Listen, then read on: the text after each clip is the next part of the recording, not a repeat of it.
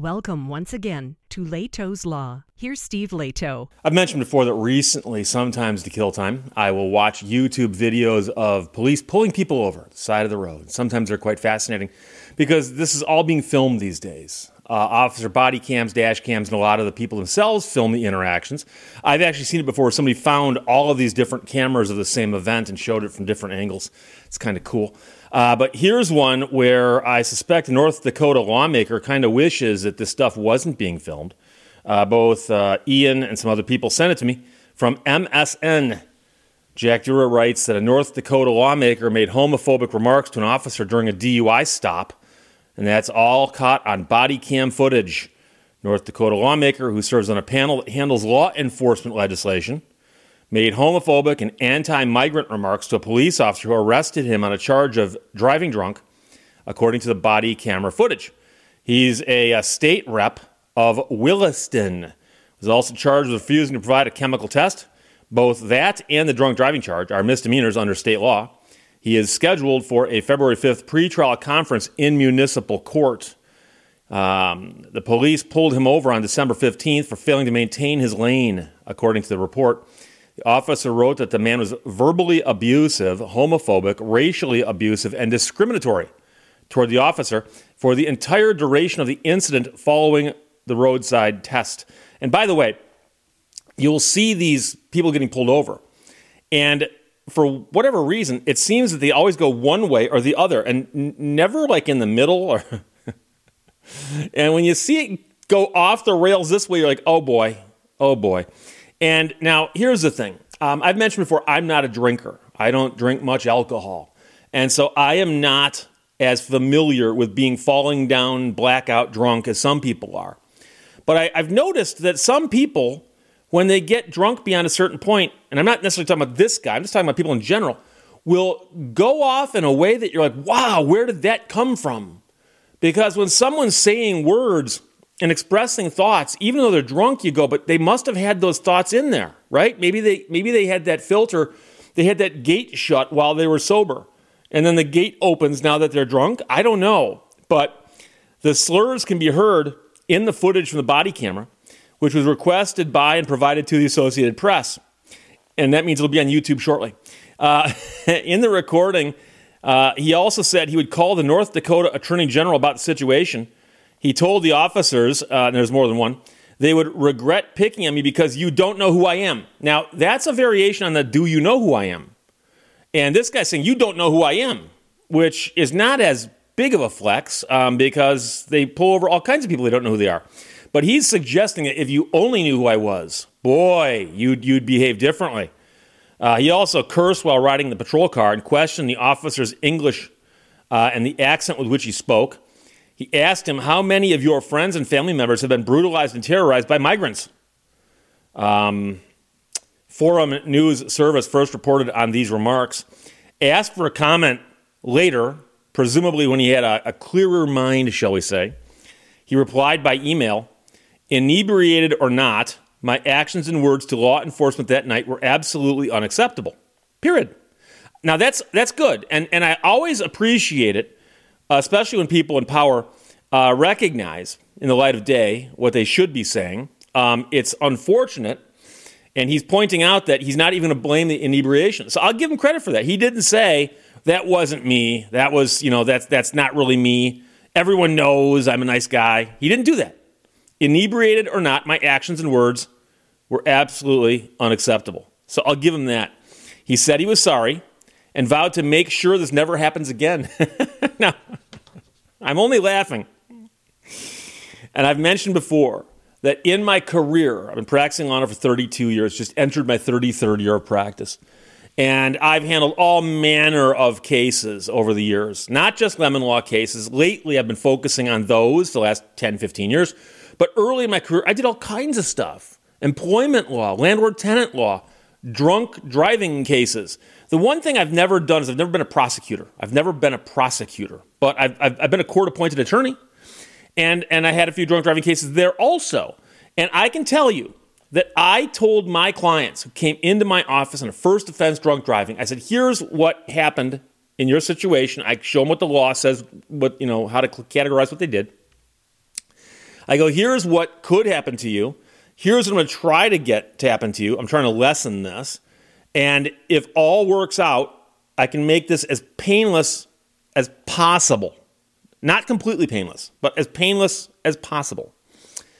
However, I got to let you know something. The way the laws are written now, first offense, drunk driving is pretty bad. Second offense, exponentially worse. Third offense, you can go to prison. Boy, that escalated quickly, right? So I told my clients, just to let you know, I do not handle second offenses. I don't handle them. I do not handle them. So I'm going to handle your first offense, do the best I can for you, and get you through the system. So when you come out the other side, it'll be as painless as possible, but there's going to be some pain, just to let you know. Fines, costs, restrictions on your license, that kind of thing. But the second offense is so much worse that I don't even handle them. I don't even want to handle them. And there's a couple reasons for that. And one of them is this. If somebody tells you that you just made a gigantic mistake, it's going to drag you through the court system, make you feel like you've been legally keel-hauled, you're going to pay all kinds of money, all kinds of programs, treatment, probation, all kinds of stuff, restricted driving to and from work only, that kind of thing, and you do it again, it makes one wonder if you learned a lesson. And if you didn't learn a lesson, how much can I do for you? You can say, Steve, whatever you did the first time, you do the second time. No. The rules change on the second one and the third one, as I pointed out, among other things. The punishments are much more severe. But I hate to say this, but if I tell somebody, here's what you should do, and they don't do it, and they come back and go, now what do I do? And I'm advising you and you don't take my advice? My advice to you is don't drink and drive. That's my advice to you. And it should be underscored by what's happening to you here in court. So I can tell you that in my entire career, never had anybody call me back. Now, it's possible that some people got seconds and remembered my lecture and said, I can't call him, he won't take my case. I wouldn't have. But I never got that call. And so I hope that the people I represented were smart enough not to get a second. But it ought to be a learning experience. So when the man says he was sorry and vowed to make sure this never happens again, I hope he's right. I hope he's right. Moving forward after this night, I feel like I have to emphasize my complete and total commitment to supporting law enforcement. And by the way, the last few times I've talked about drunk driving, people say, Steve, if only there was some app-based ride-share service that could get you home from the bar. If only there was such a thing. Call an Uber, please. Please call an Uber. He said he's leaving a Christmas party before the traffic stop and has only gotten support from my colleagues, although a few have yelled at me for sure. I deserved it. Again, I give the guy credit. So he says his colleagues are supporting him, but they have yelled at him, and they do that out of love. We do that because we love you. The man was elected last year to the House of Representatives in North Dakota. He sits on the House Judiciary Committee. That's the panel that handles law enforcement legislation. He also is a wireline operator, which has something to do with oil fields and fracking of oil wells. Meanwhile, the House Majority Leader said he had not seen the video in question, but I've heard enough about it. He would not say whether he is asking the representative to resign or anything, but said he is looking at the options that are in front of me and wants to speak to the man before commenting further. Meanwhile, another person in the legislature said in a text message, we're deeply troubled by the dangerous decision to drive while intoxicated and the remarks to law enforcement officers. His behavior does not represent the values of our party. And then, of course, people from the other side of the aisle said his comments were reprehensible. So this is the day and age in which we live. Things like this years ago would either get swept under the rug or would just be a blip in a news piece somewhere where somebody say, oh, there's a new docket entry at the court that shows somebody got arrested, and they figured out, oh, that's this guy. He's a lawmaker. That's big news. Nowadays, of course, it's all the body cam stuff. And so if it's not on YouTube yet, it will be soon. And it's the kind of thing that, that first offense, drunk driving by itself, didn't teach you a lesson. Maybe the public shaming of having the video go viral will. But again, he says that, he's sorry it happened.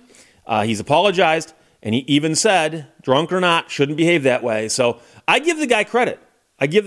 Although I am disappointed with him pulling out the "you don't know who I am," which is the reverse of the "do you know who I am?" And I love it. In the videos, and the cop goes, "I don't care who you are. I treat everyone the same." And I've seen that more than once, too. So, Ian, thanks for sending it from MSN. Jack Durer wrote it. North Dakota lawmaker made homophobic remarks to an officer during a DUI stop. That's according to body cam footage. Questions or comments, put them below. Let's talk to you later. Bye-bye. Thank you for watching Leto's Law. One can never know for sure what a deserted area looks like.